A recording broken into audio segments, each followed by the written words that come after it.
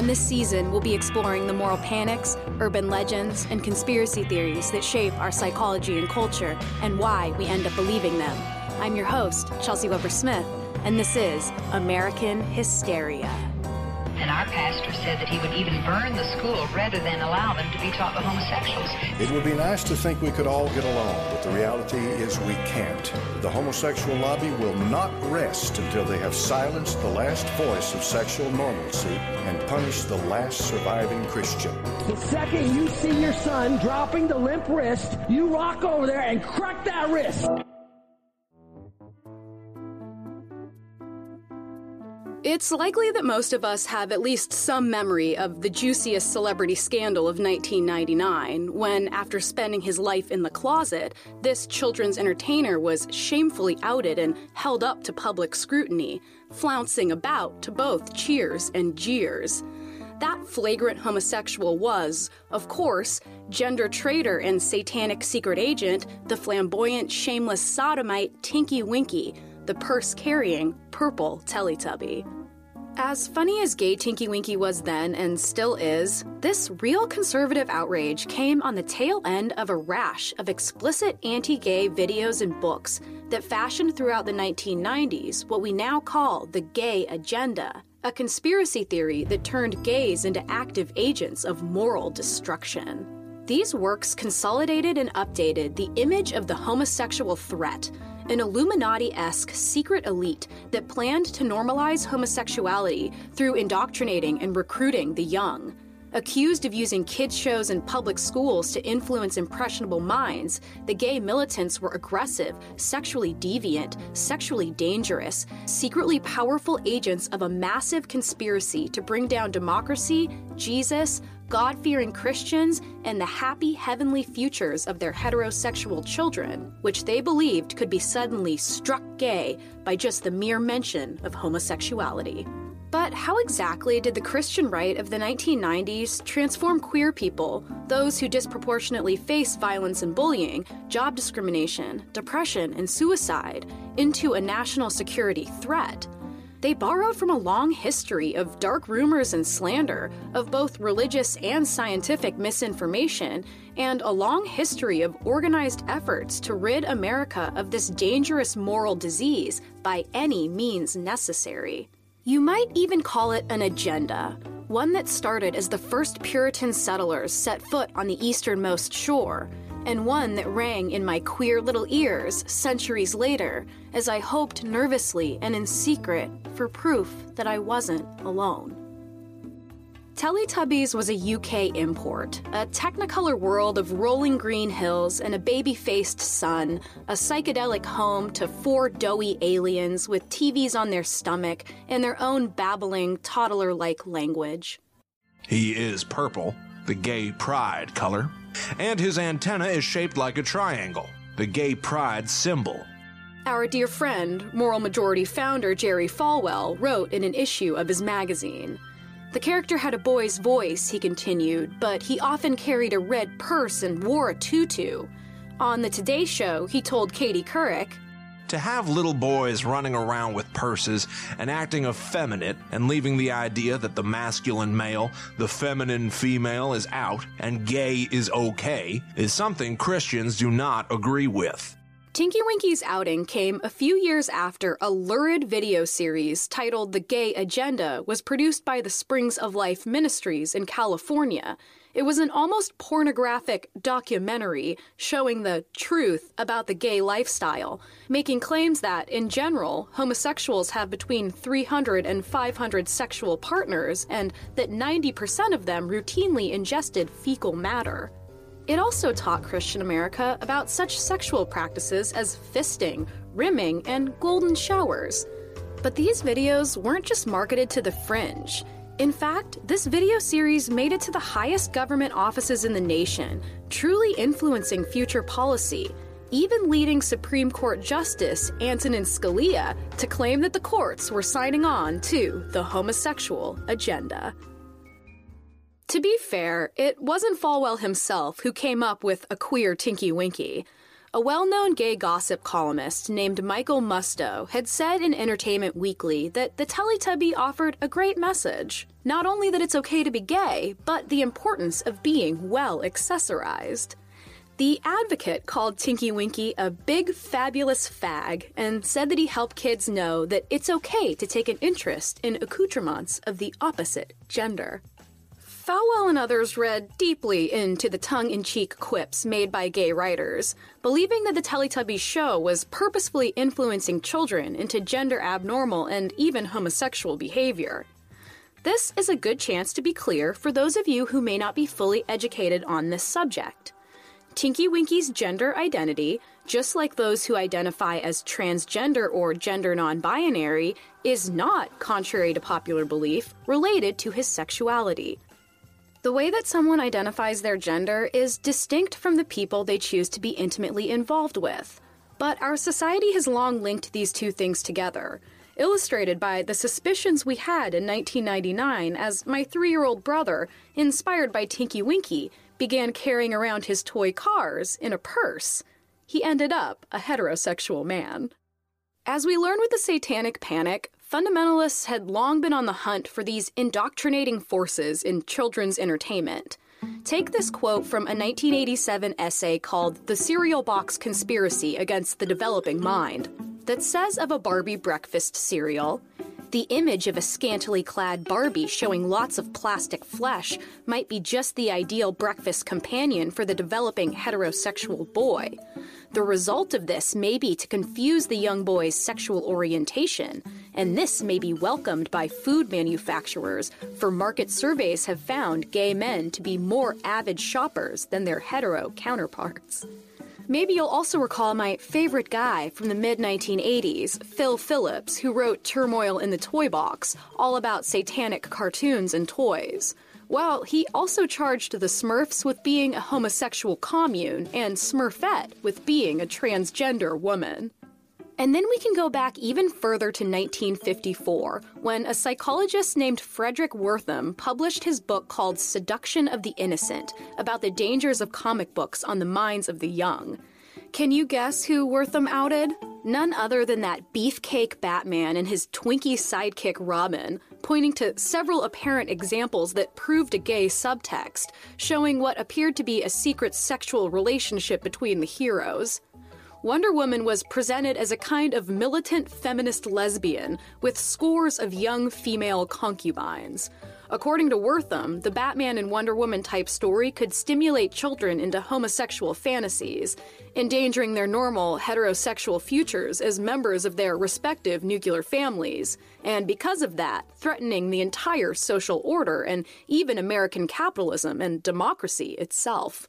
Make no mistake, these deviants seek no less than total control and influence in society, politics, our schools, and in our exercise of free speech and religious freedom. If we do not act now, homosexuals will own America. That was Jerry Falwell again.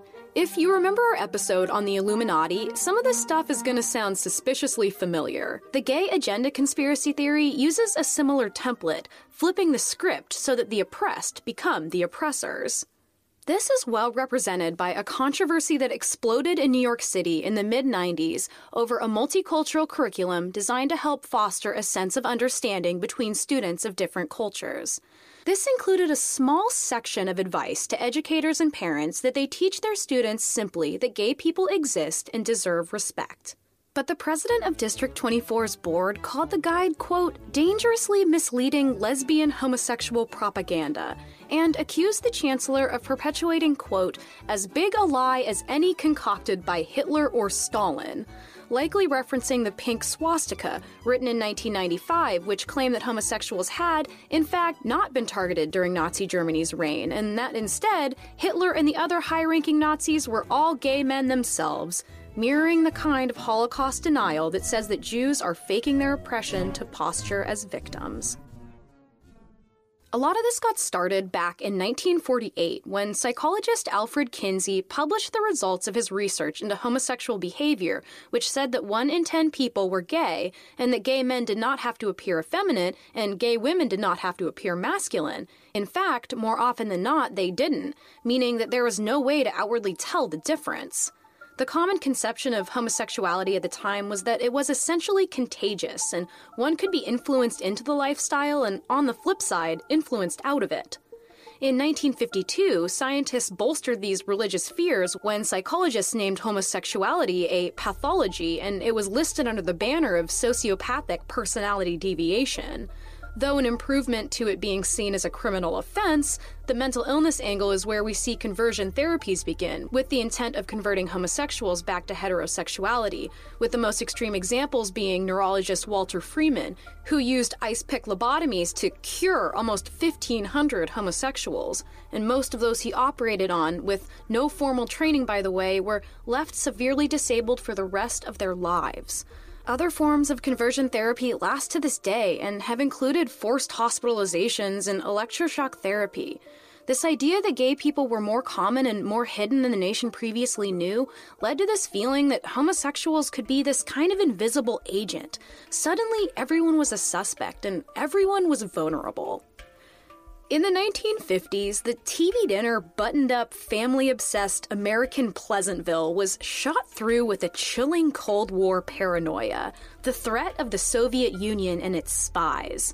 At the beginning of the decade, Senator Joseph McCarthy started what is now called the Red Scare, leading a witch hunt for a supposed spy ring of communists in positions of influence, as well as whoever fit his own agenda, like black civil rights leaders, left-wing protesters, university professors, and Hollywood actors. McCarthy also led another purge, a lesser-known but even more devastating panic called the Lavender Scare, in which the FBI fired 425 suspected gay men and women from U.S. government employment.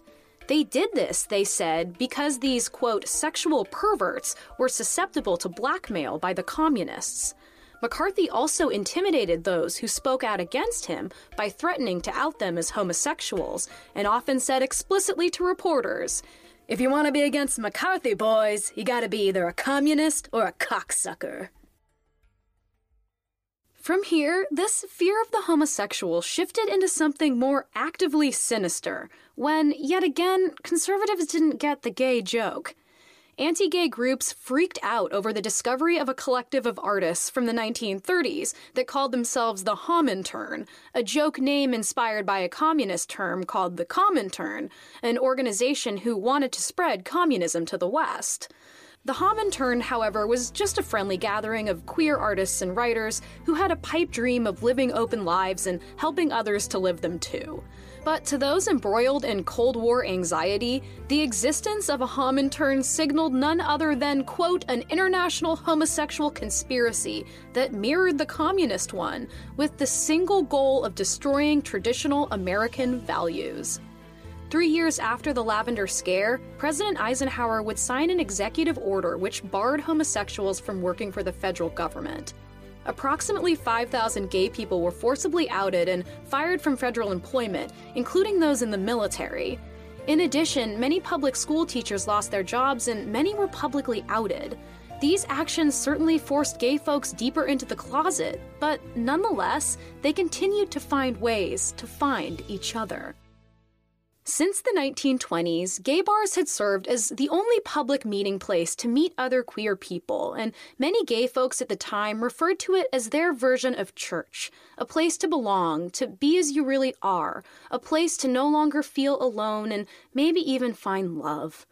As the sexual revolution began in the 1960s, these bars were routinely raided by police who often beat and even sexually assaulted patrons before arresting them and publicly outing them in the newspapers, which ruined careers and families. On one particular night in 1969, police raided New York City's Stonewall Bar, lining everyone up and asking for their IDs like they usually did.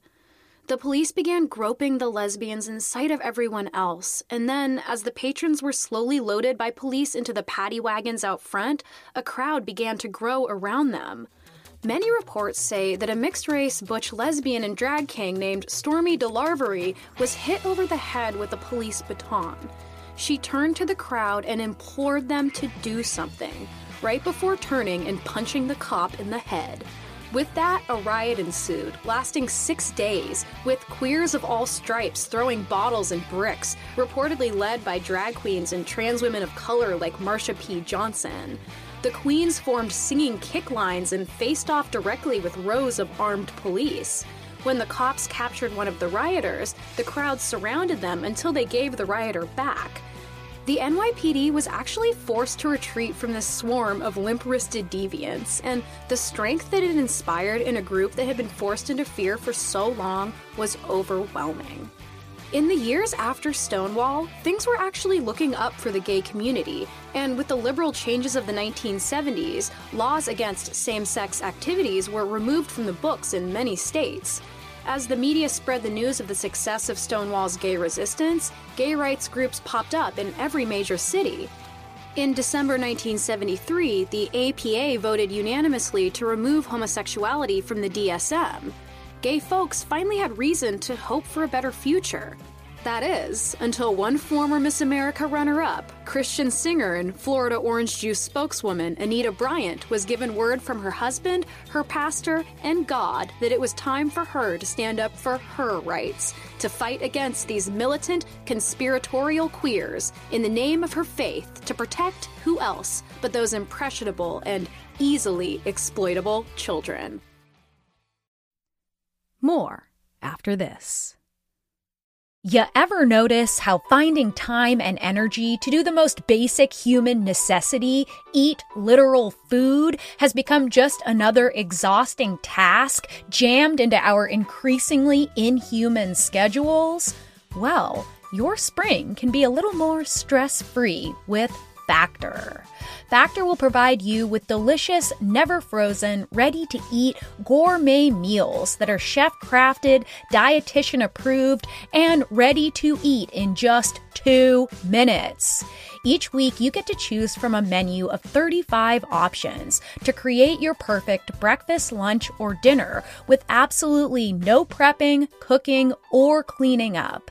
And Factor makes sure you get exactly what you want. You can tailor deliveries to your schedule and customize how many meals you want each and every week, and you can pause anytime. So just head to factormeals.com/AmericanHysteria50 and use code AmericanHysteria50 to get 50% off your first box plus 20% off your next box. That's code AmericanHysteria50 at factormeals.com/AmericanHysteria50 to get 50% off your first box plus 20% off your next box while your subscription is active. Check out Factor today.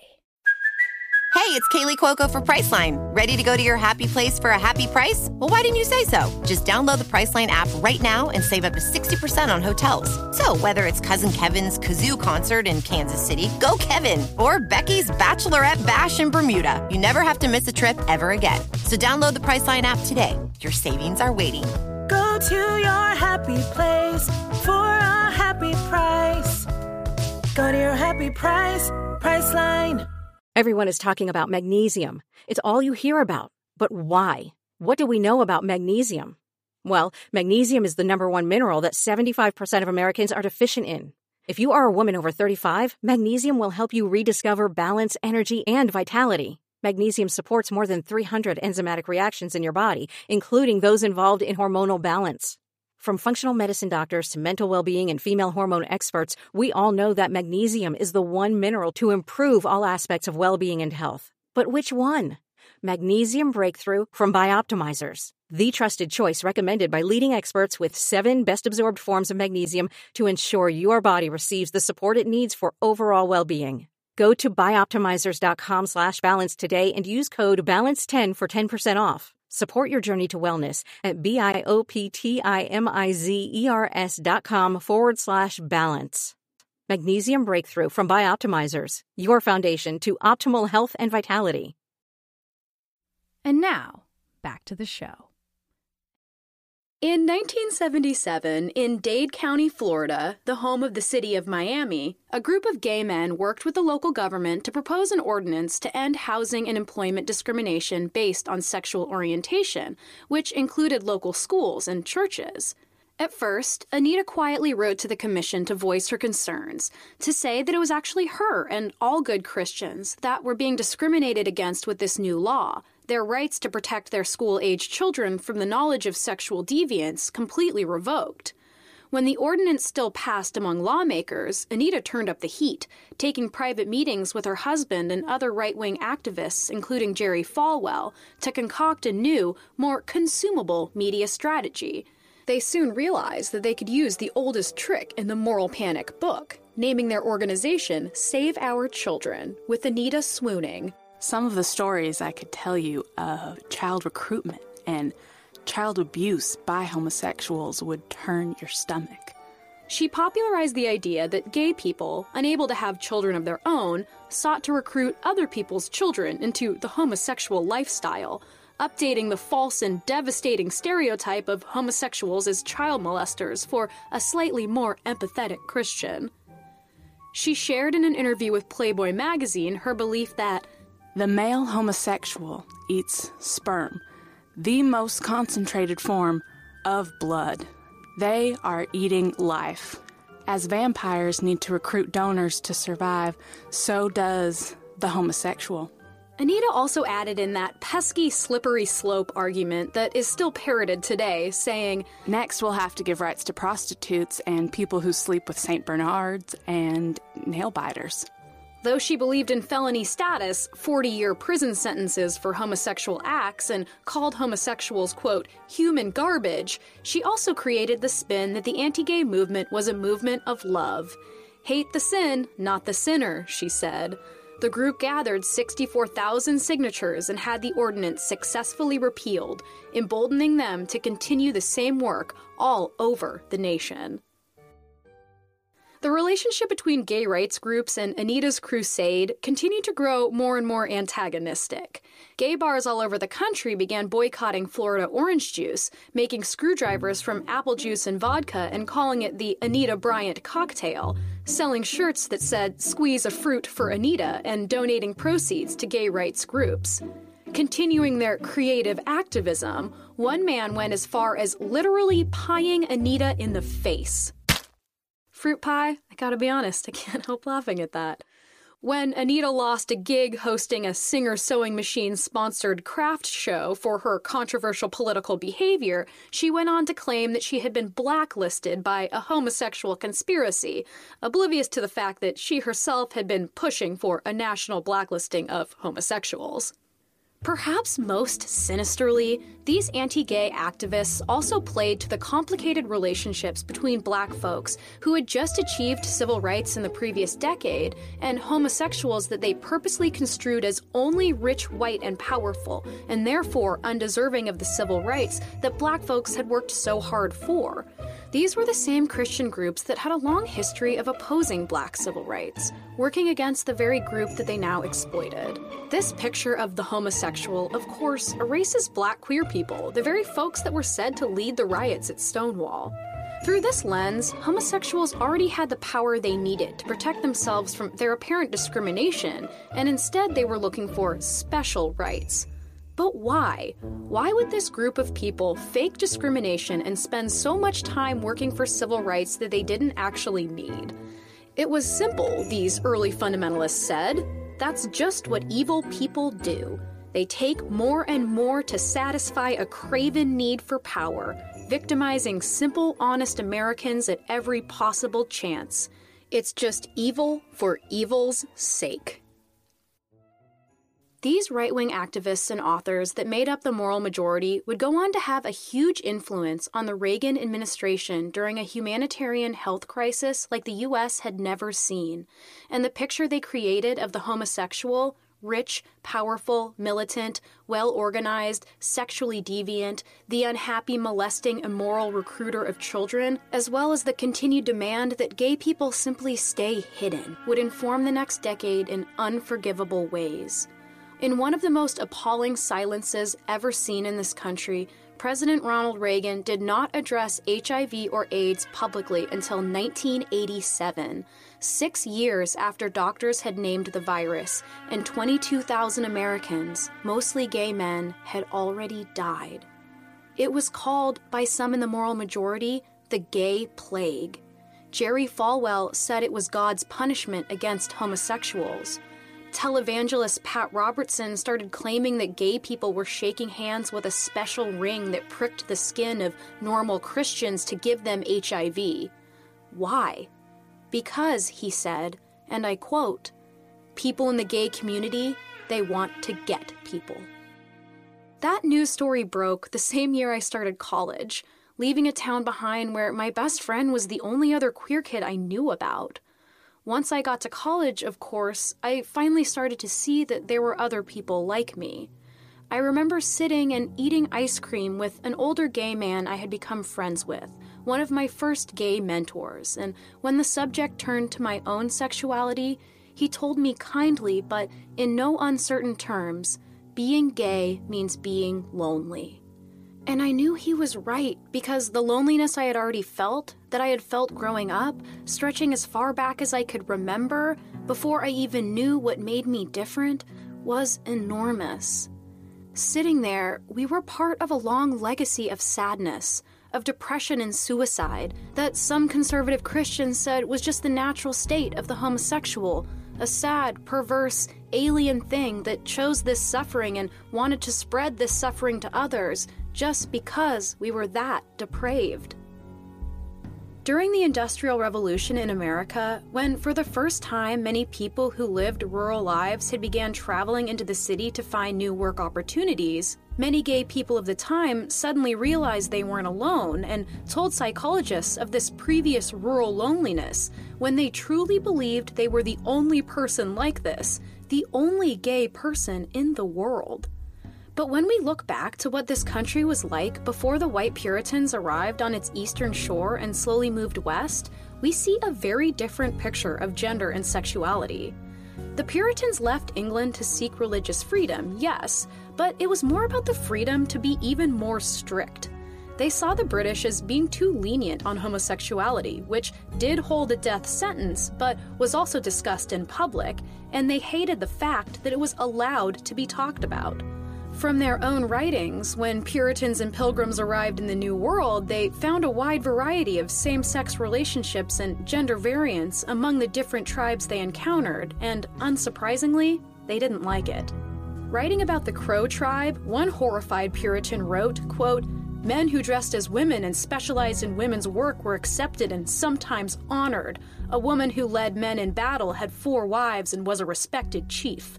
There were many examples of two-spirit people, an umbrella term for an identity specific to certain tribes of a third gender that is of a sacred spiritual order. Kids who showed early signs of gender atypical behavior were encouraged to dress and perform the duties of the opposite gender to which they felt more aligned. Though all the tribes had unique perspectives on gender and sexuality, homosexual relationships weren't uncommon, and some tribes had 4 or more gender choices. Without generalizing too much, it's safe to say that the rigidity of the incoming Puritan philosophy was unimaginable to the indigenous communities. In a 1775 diary entry of a Puritan writing of a tribe he encountered in what is now California, he warns that, quote, "the sin of sodomy prevails among them more than in any other nation." And then that, quote, "there will be much to do when the holy faith and the Christian religion are established among them." And there was. In the first step of the anti-gay agenda, the Puritans would go on to see that America would stay in the closet for many centuries to come. Indigenous Americans were frequently killed for sodomy and cross-dressing, and those among the Puritans who were caught engaging in those behaviors were beaten, branded, or exiled, and sometimes killed. Through their philosophy that still informs so much of who we are in this country, Puritans forced queers into the very secrecy that would eventually see them accused of conspiracy. In the last few years, even more kids' characters are joining Tinky Winky in breaking that Puritan silence. SpongeBob has joined the cast of Secret Homosexual Agents due to his appearance as part of a diversity campaign that included video of gay families. Bert and Ernie, as well as LeFou from Disney's remake of Beauty and the Beast, have also been outed by queers and conservatives alike. It turned out that Dumbledore has been gay this whole time, and Disney's Frozen has been charged repeatedly with promoting a lesbian lifestyle. But kids' shows like Steven Universe, The Legend of Korra, and Adventure Time all have had either queer main characters or queer subplots in their shows. To many, it's a monumental and important change for modern kids. For others, it's proof of America's slow landslide into hell. In other ways, it's easy to see how the apparent gay agenda is working. Gay marriage was legalized federally in 2015, Don't Ask, Don't Tell was repealed, cops and politicians dance in corporately sponsored pride parades. In the new generation of teenagers coming of age, queerness and gender variance are seen as much more normal than it was when I was growing up, and most people agree that there's a biological element to it all. You don't just turn people gay, and you can't make people ungay either. The internet has recently allowed even more connection of queer folks, leading most recently to transgender and non-binary young people who once felt like the only person like them in the world, finding out that we're not alone, just as the homosexuals of the Industrial Revolution once did. In that way, my friend and I sitting and eating ice cream together in 2007 were part of another legacy too. A legacy of finding each other, of creating a mentorship mistaken as recruitment, the honest help we all needed to survive our secret. Because despite the positive changes, the loneliness and suffering still exist in spades. Queer kids and teenagers hear many of the same messages I did, and they worry in their bedrooms over the hard life they hear they are in for, not able to talk to their families or friends, knowing no one like them, seeing no one like them on the shows they are allowed to watch, maybe even in desperation, sitting and praying to a kinder God. Even as of 2014, only 5% of middle and high school students in the United States reported receiving positive discussions of LGBTQ-related topics in their health classes. Queer youth are still 6 times more likely to experience major depression or anxiety disorders and 4 times more likely to attempt suicide. They also experience violence, assault, murder, and homelessness at higher rates and can be kicked out by their own families. A far cry from how young Two-Spirit people were treated before the Puritans arrived.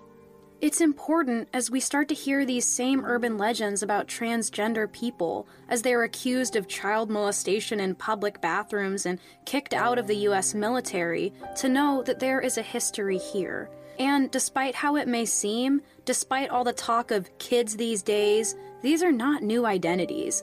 These are identities that were smothered out, and now, finally, the embers are starting to glow again. And so yes, part of our real gay agenda is to educate kids about LGBTQ issues and to normalize differences of sexuality and gender. We want them to know that they too are the normal ones, the ones adhering to natural ways of being, as homosexuality exists between thousands of animal species, including those most closely related to humans, and has existed in some form in cultures all over the world since the beginning of recorded history, and most certainly on this very land before the true conspiracy, the anti-gay agenda, began. Homosexual conduct and gender variance has long threatened that strict line between men and women, and by extension that clear difference in power. It does then, as those who feared the Comintern charged, question the institutions of power that we've inherited from the generations before us, and in turn, even the mention of the existence of the homosexual can force people to look beyond their own narrow reality, and for the most part, that pisses people off. But the thing is, even in all this deafening silence, all this painful secrecy, we've always found ways to find each other, to fight to change the world for ourselves and for those that come after, to make our own communities. I still find them as I walk down the long cement stairs to a basement venue where on stage under a single light, a flawless drag queen lip syncs a mournful ballad until the record scratches, and then she breaks out into a celebratory pop song, and hundreds of gay secret agents dance themselves into their own ridiculous heaven, one where we are finally welcome. Many of us like to imagine what our lives could have been like if we had childhood guideposts even as silly as Tinky Winky to help us understand ourselves, to help us know that we weren't the only person like us in the world, and to help us know that we could accessorize however we wanted, that we could live in the gray areas, outside the binaries, that we can question these traditional values that shape our very human rights.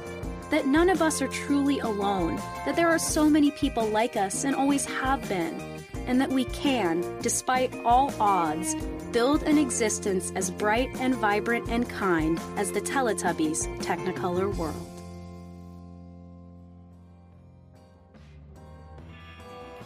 This was American Hysteria.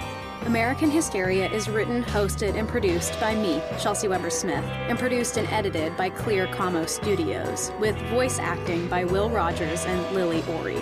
Thanks as always for listening, and this Valentine's Day, remember to squeeze a fruit for Anita. Hey, podcast listener. Do you love talking about movies, music, TV, comics, and games? Then you should be listening to The Great Pop Culture Debate, back and bigger than ever for Season 9. This season, the panelists discuss the best James Bond film, the best Elton John single, the best Nickelodeon original series, the best Batman villain, and so much more. Find the show wherever you listen to podcasts, or head to greatpopculturedebate.com. More than 100 topics are already available. Subscribe today.